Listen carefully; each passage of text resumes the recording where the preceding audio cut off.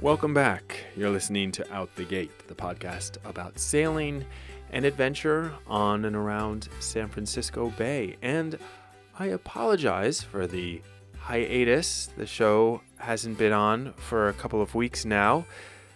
My life's been a little busy with moving. My family and I moved about 1.5 miles further west towards the ocean here in San Francisco, as well as keeping tabs on the boat during all the storms, the wind, and the rain that we've been getting here in California.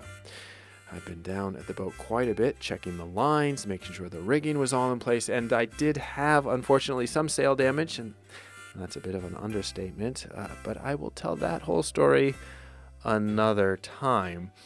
Today, I'm talking about a new book that I just read, talking with the author, Susan Cole. Her book is Holding Fast, a memoir of sailing, love, and loss. Susan, her husband John, and her daughter Kate, and their dog Elmo all went cruising in the 90s, taking off from the East Coast, from the Northeast of the United States, and headed down to the Caribbean. They spent about 3 years aboard, and it was a life-changing experience for her and her whole family. And the book is a wonderful telling of this time in their life, but more than just that. Susan really recounts her whole love story from meeting and falling in love with her husband to his death from cancer after the fabulous trip that they took together. It's a touching book, and I was really excited to talk to Susan about the story and about her life. So without any further chatter from me, let's jump in and listen to the conversation.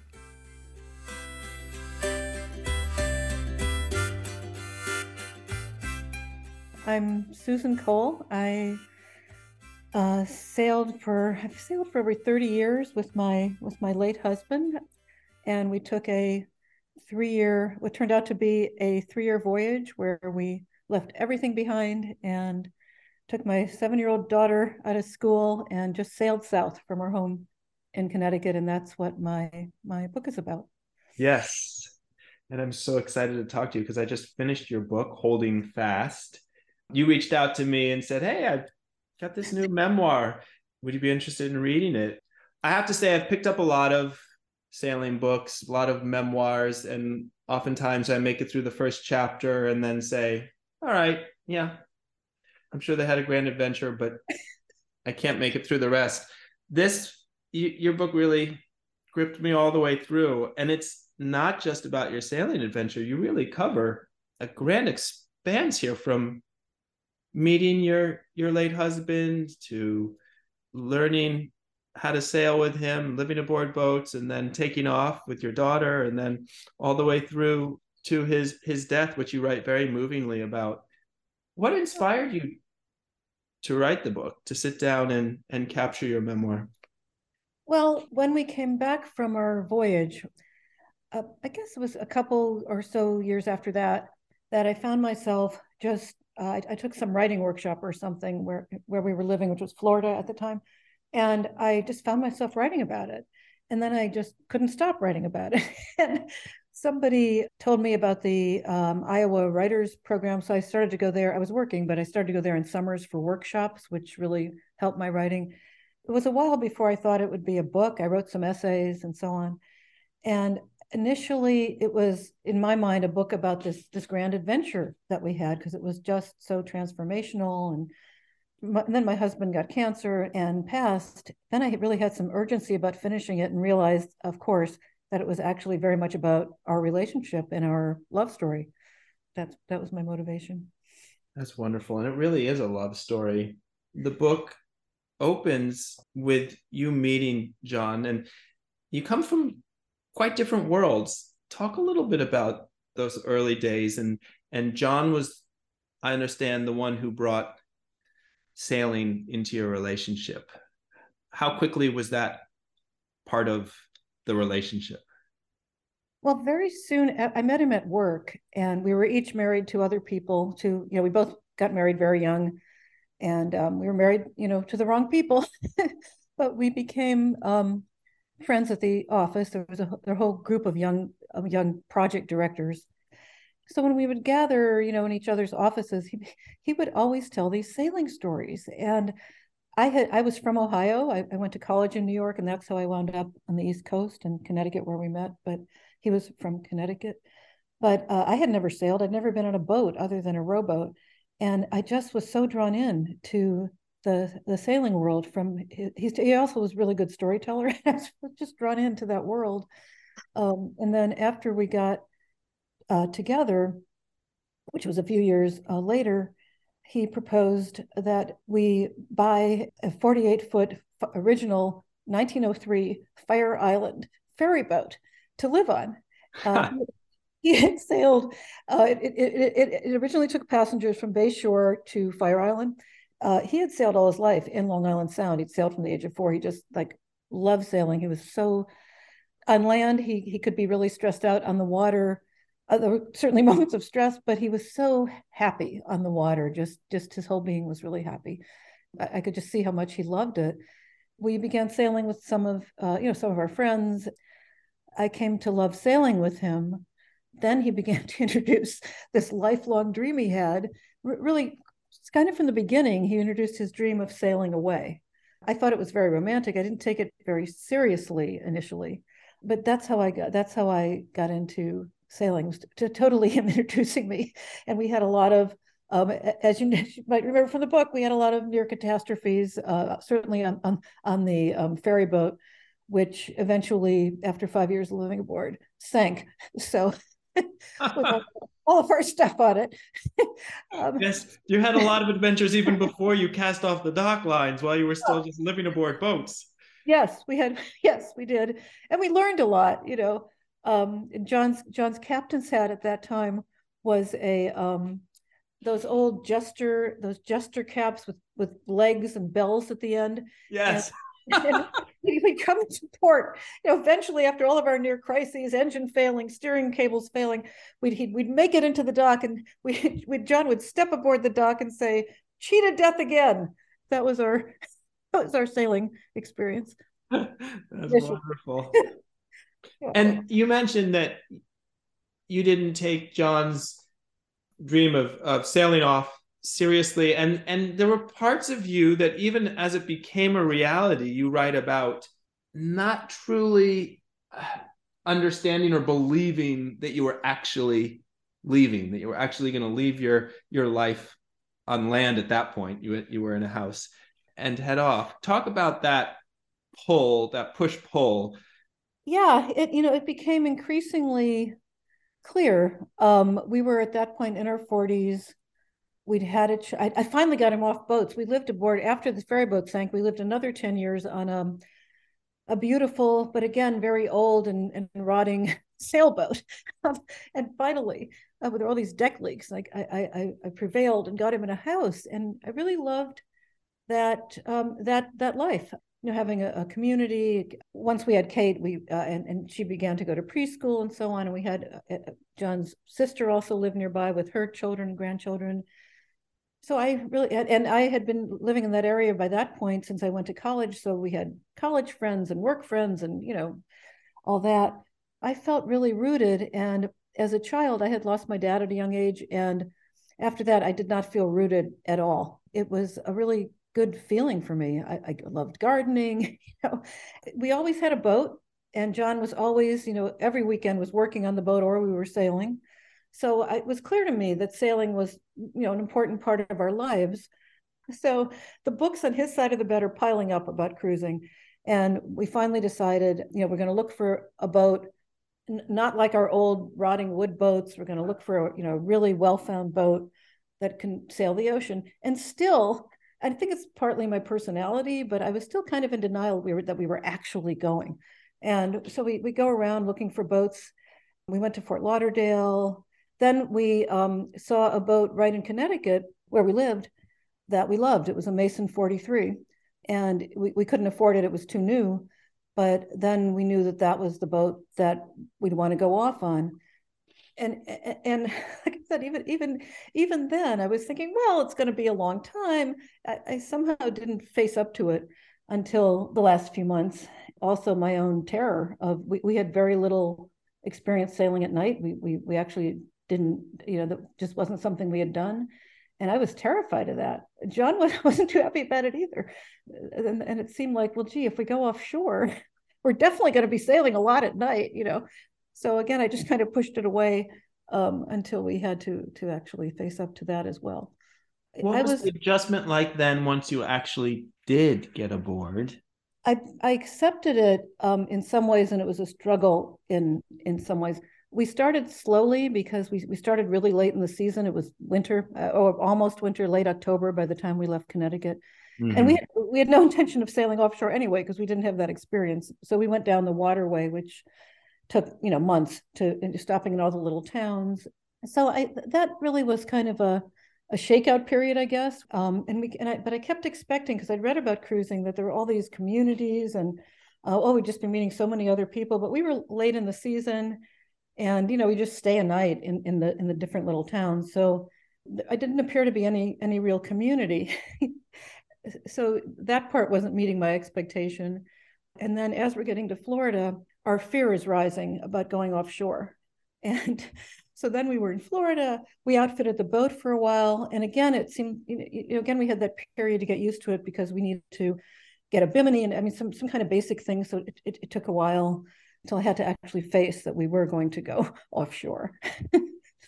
And then I want you to talk a little bit. So you were going to go offshore and cross to the Bahamas. Yes. Which clearly has become a place that is special to you because you just returned from a trip to the Bahamas. Yeah, I love the Bahamas. Yeah. But at this point, as you mentioned, there was a lot of fear, and you had the fear of crossing the Gulf Stream, of having to sail at night. Tell a little bit about that story that you write about vividly in the book. Yeah, so we decided, okay, we'd read about it. We overbought on spares. I mean, when we got this hose for our so we could pump out any water that that came in, and we just got this gigantic hose that was like enough for a high school or something. And the clerks were, the sales clerks were making these little comments to John, and he didn't really care. He wanted to be, as cautious and as prepared. And we just kept getting more and more, taking another CPR course. And finally we thought, we just have to go. We think, what more can we do? And so we checked the weather. It looked like it was going to be okay. We had read about, should we leave in the morning or very early morning? Should we leave, at night? There were different schools of thought on that, because you have to get to the Bahamas at that time anyway. It was eyeball navigation. You had to get there so you could see the coral and the harbor entrance, and the light had to be behind you. Just all this stuff we hadn't really dealt with before in sailing in the Northeast. So we decided, okay, we're going to leave at midnight. We get all ready and we're on the boat and we're starting to pull out. And our neighbor, who was British, ran over to help with dock lines.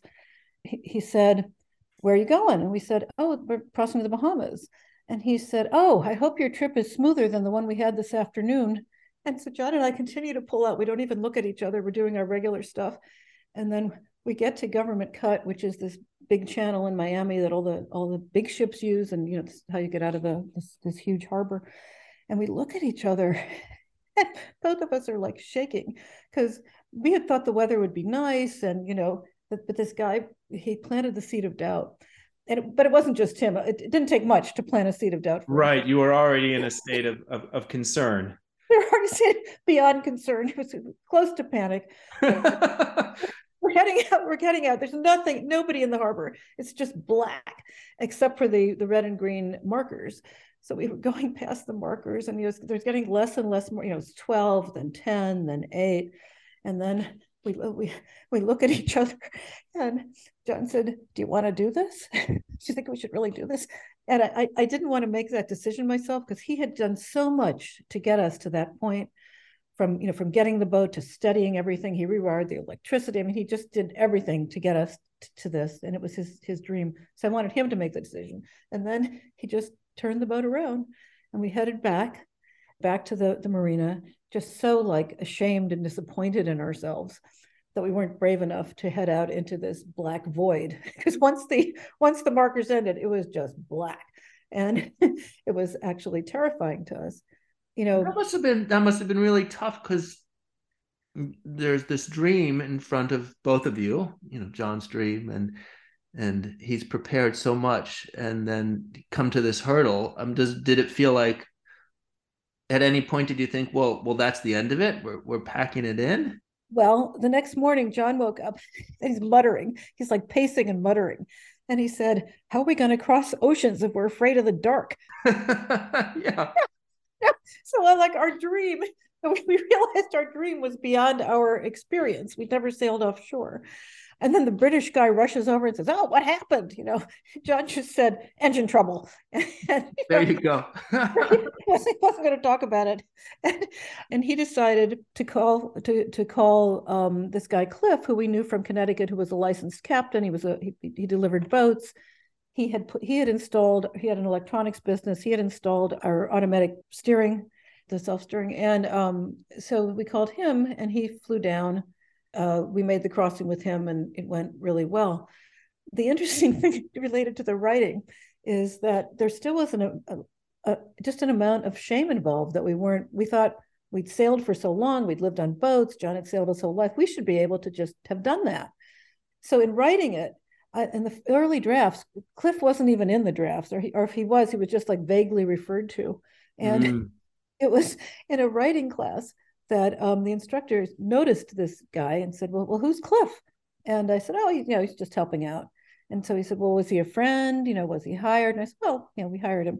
So I said, well, he's got to be in there, And still, it was just hard for me to acknowledge that. But of course, it's much more honest to say what really happened and to say that we were afraid, and which was, the truth.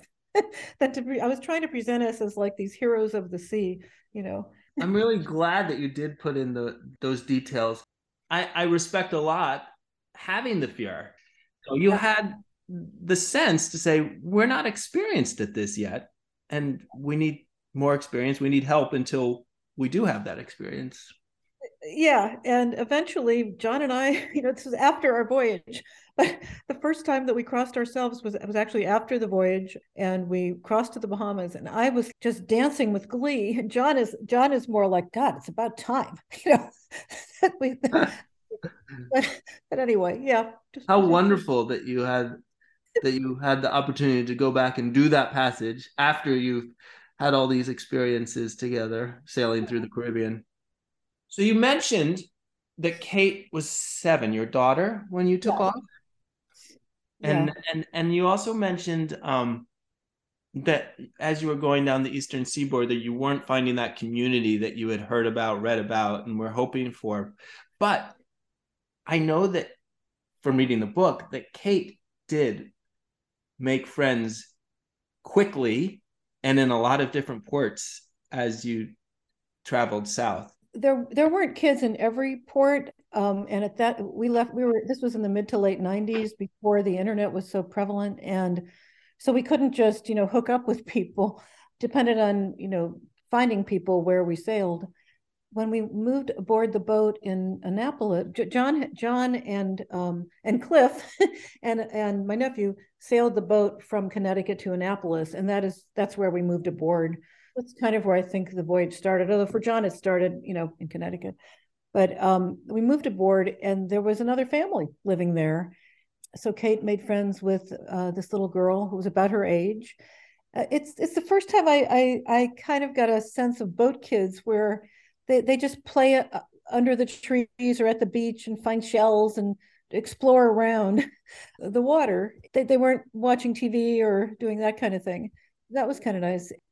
I think people are always interested in what you do for schooling with kids and cruising. It's become much more homeschooling has become much more accessible, especially after a pandemic, and a lot of people choosing that route. But what did you guys do?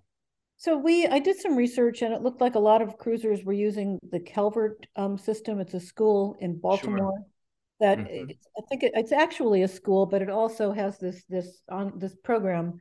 It wasn't online then; it was books, but And it was for cruising kids or actors or kids like who are moving around.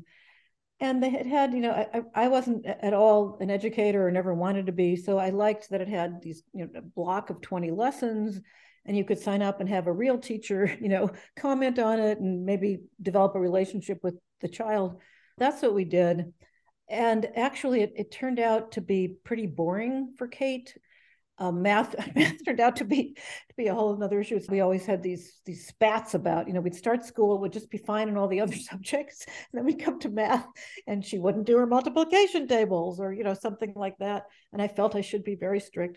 And after a while, we didn't do it every day, and she was learning so much else just from navigating, helping us navigate and stuff like that. So what would happen is we'd get through she went through 2nd to 4th grade homeschooling.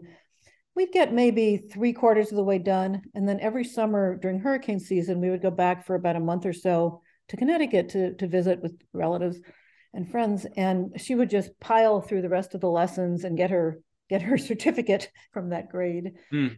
But she also wound up doing a lot of reading on her own. Writing. John rigged up a bosun's chair on our halyard, on the main halyard, and she would just swing from bow to stern, really for hours, because sometimes there wasn't anyone else to play with, and she would just kind of be in the zone there. And she said she got ideas she was writing a novel, and which she did write, at 9. And so I was thinking that was actually pretty cool, that came out of that, the experience. When you talk to Kate about that trip, do you know what her main feelings about it are or recollections are? Yeah, she, and of course, at the time, she, a lot of it was boring, and it was third world countries, and she missed going to the malls like her friends in America, and that kind of thing. That was during the voyage. Yeah. But since then, she has really, well, for one thing, she's become a world traveler. She's just traveled everywhere. She's very comfortable with that. And she really values the experience, just how, the time with us, you really do form a special bond with that, and our dog who was with us, just all that she, learned from it, and people we met, and she appreciates it a lot now. One of the things you write about, and I know this is skipping far ahead, but was at the end of the voyage, sending Kate back to school, and her surprise at how more independent she was than the other kids, I think is what you write about. Yeah, that was, it was really a miserable first year back. We had so much freedom.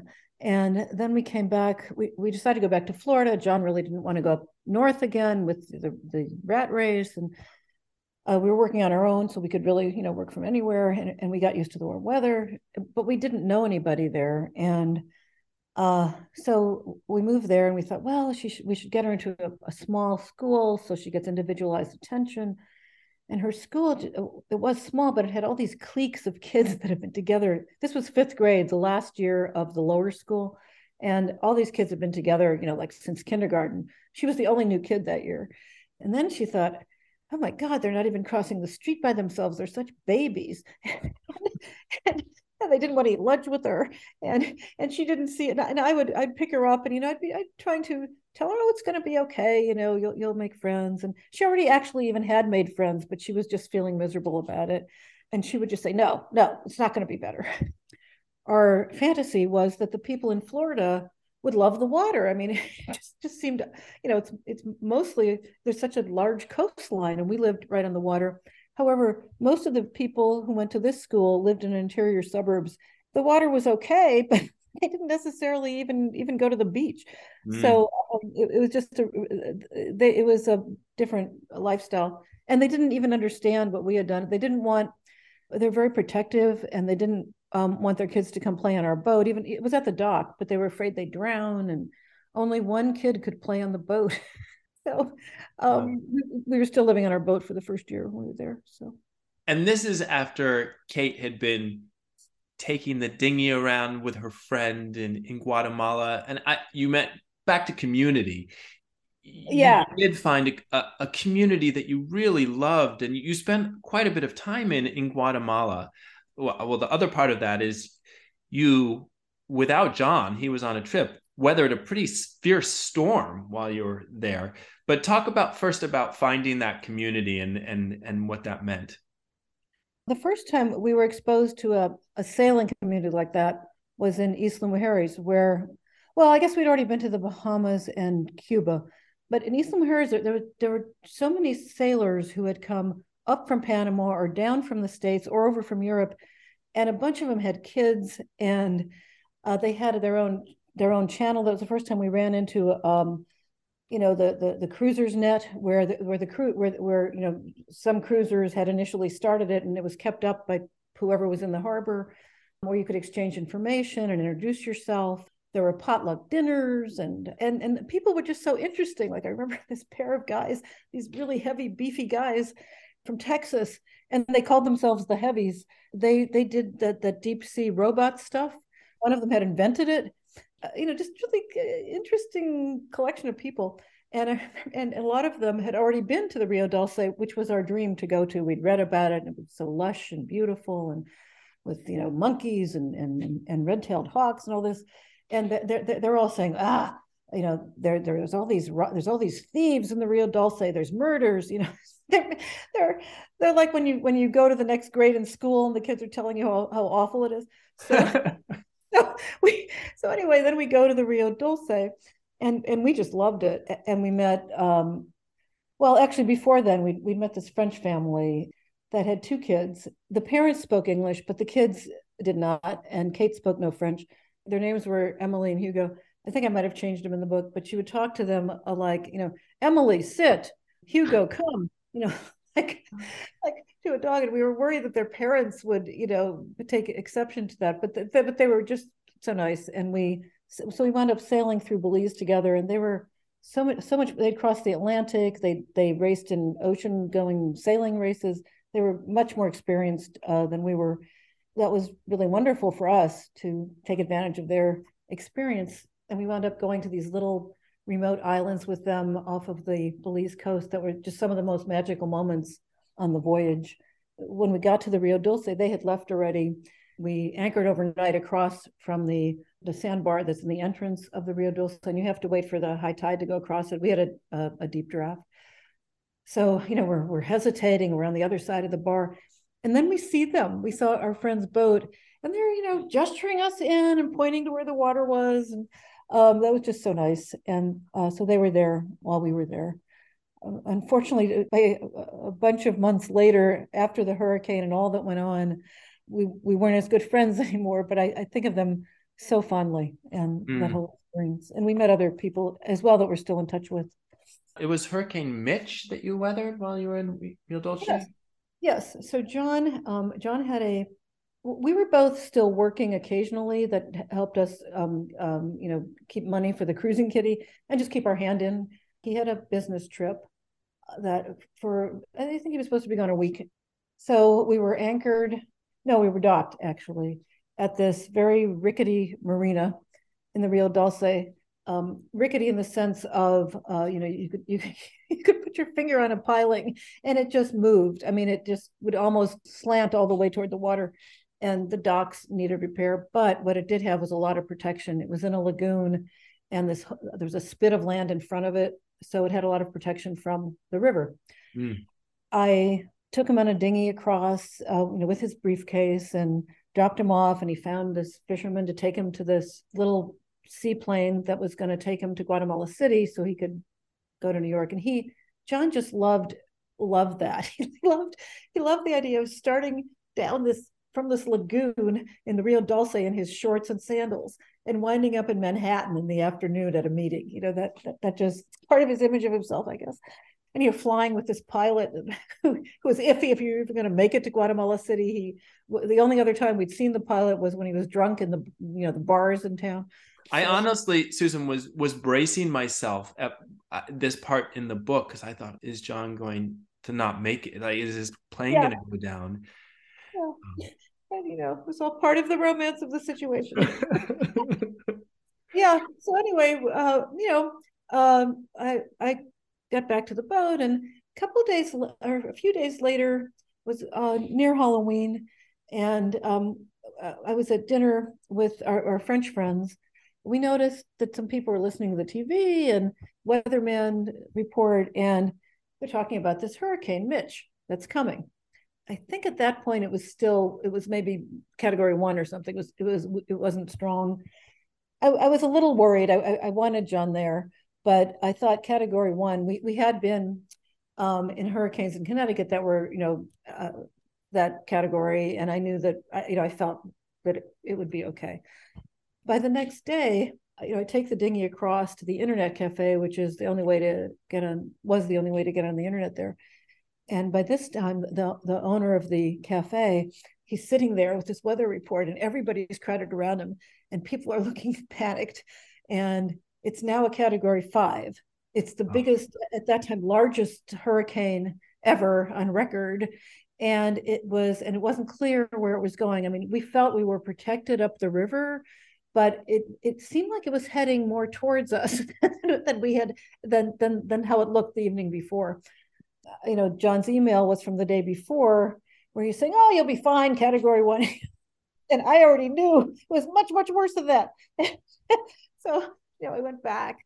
And at that point, there wasn't even any wind or anything yet, but the clouds were starting to get gray. And Kate wanted to play with this very good friend she'd made, who was equally, sardonic about the whole experience of the third world sailing. They were the same age. And so she was playing on their boat across the river. And then the hurricane speeds up.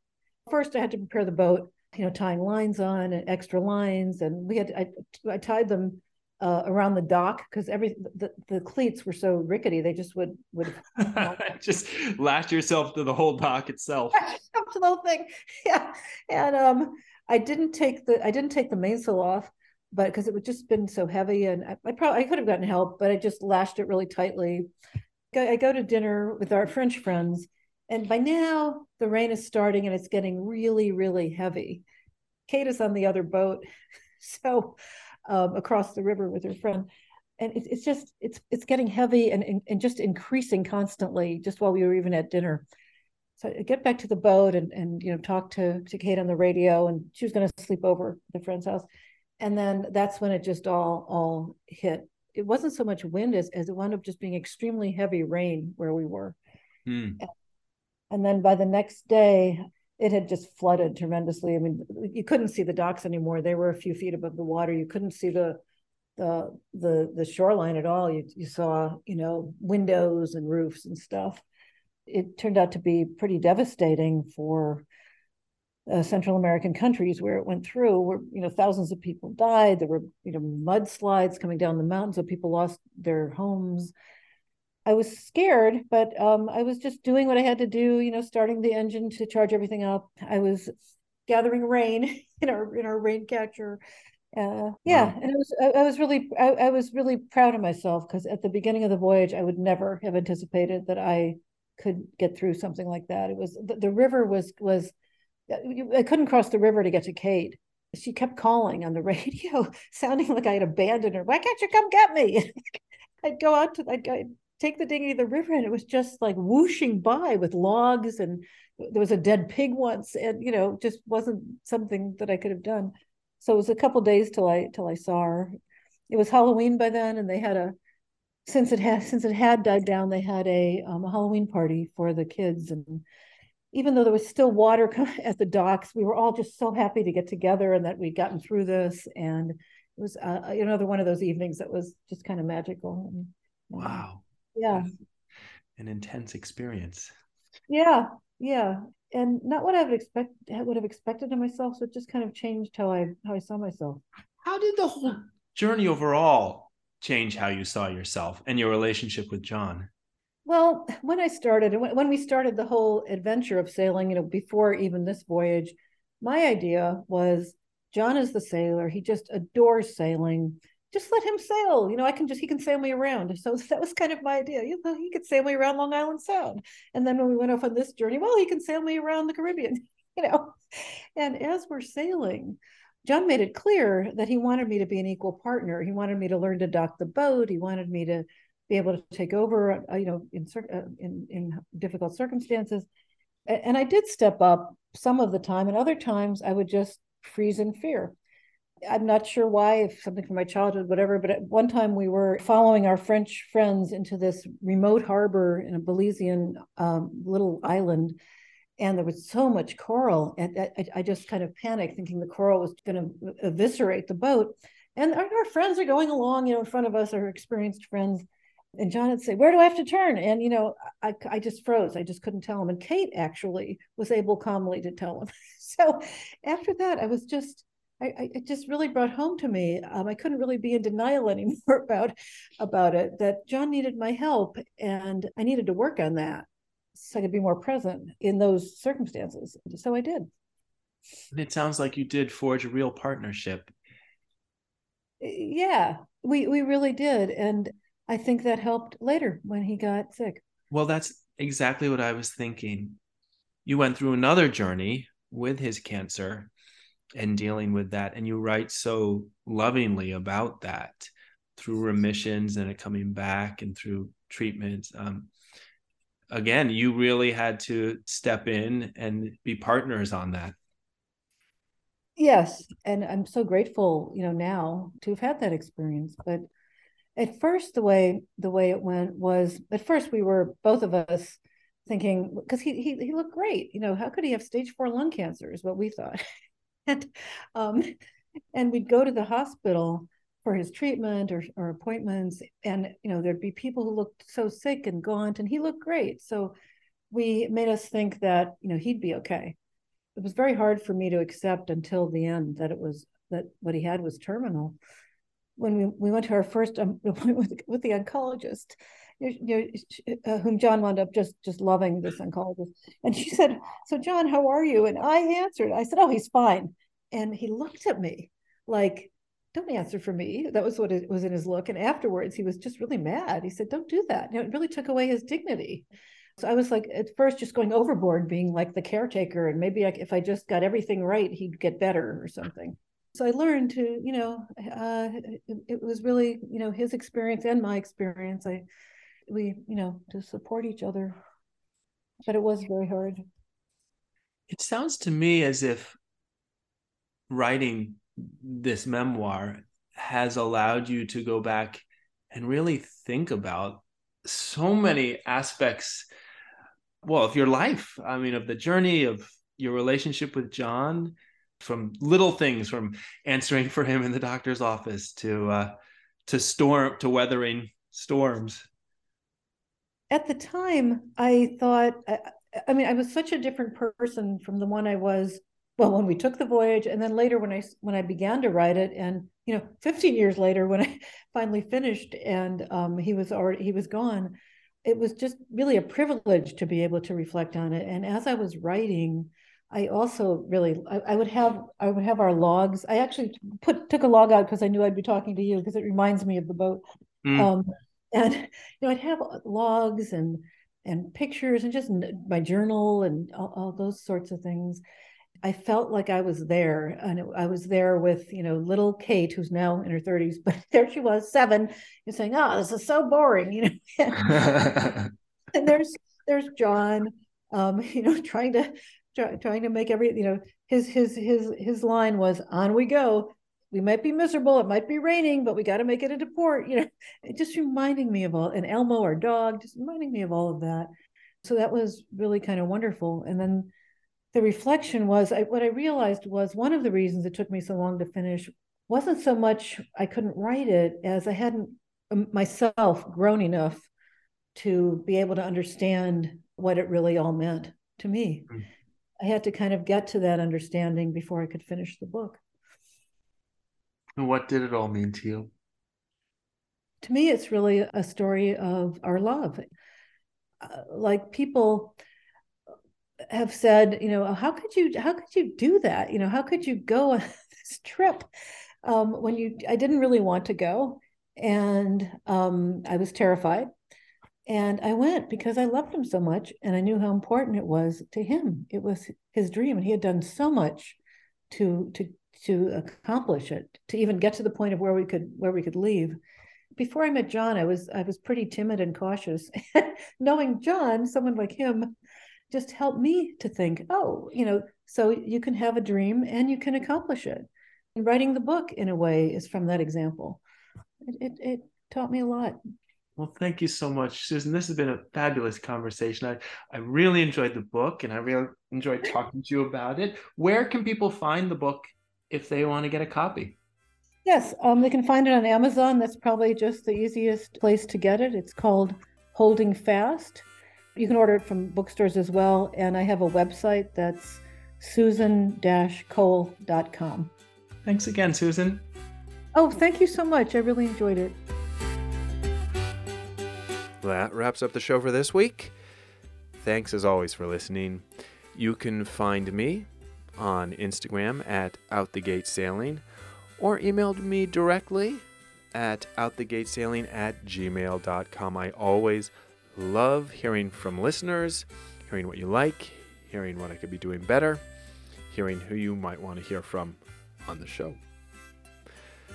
I'm Ben Shaw, and as always, smooth sailing.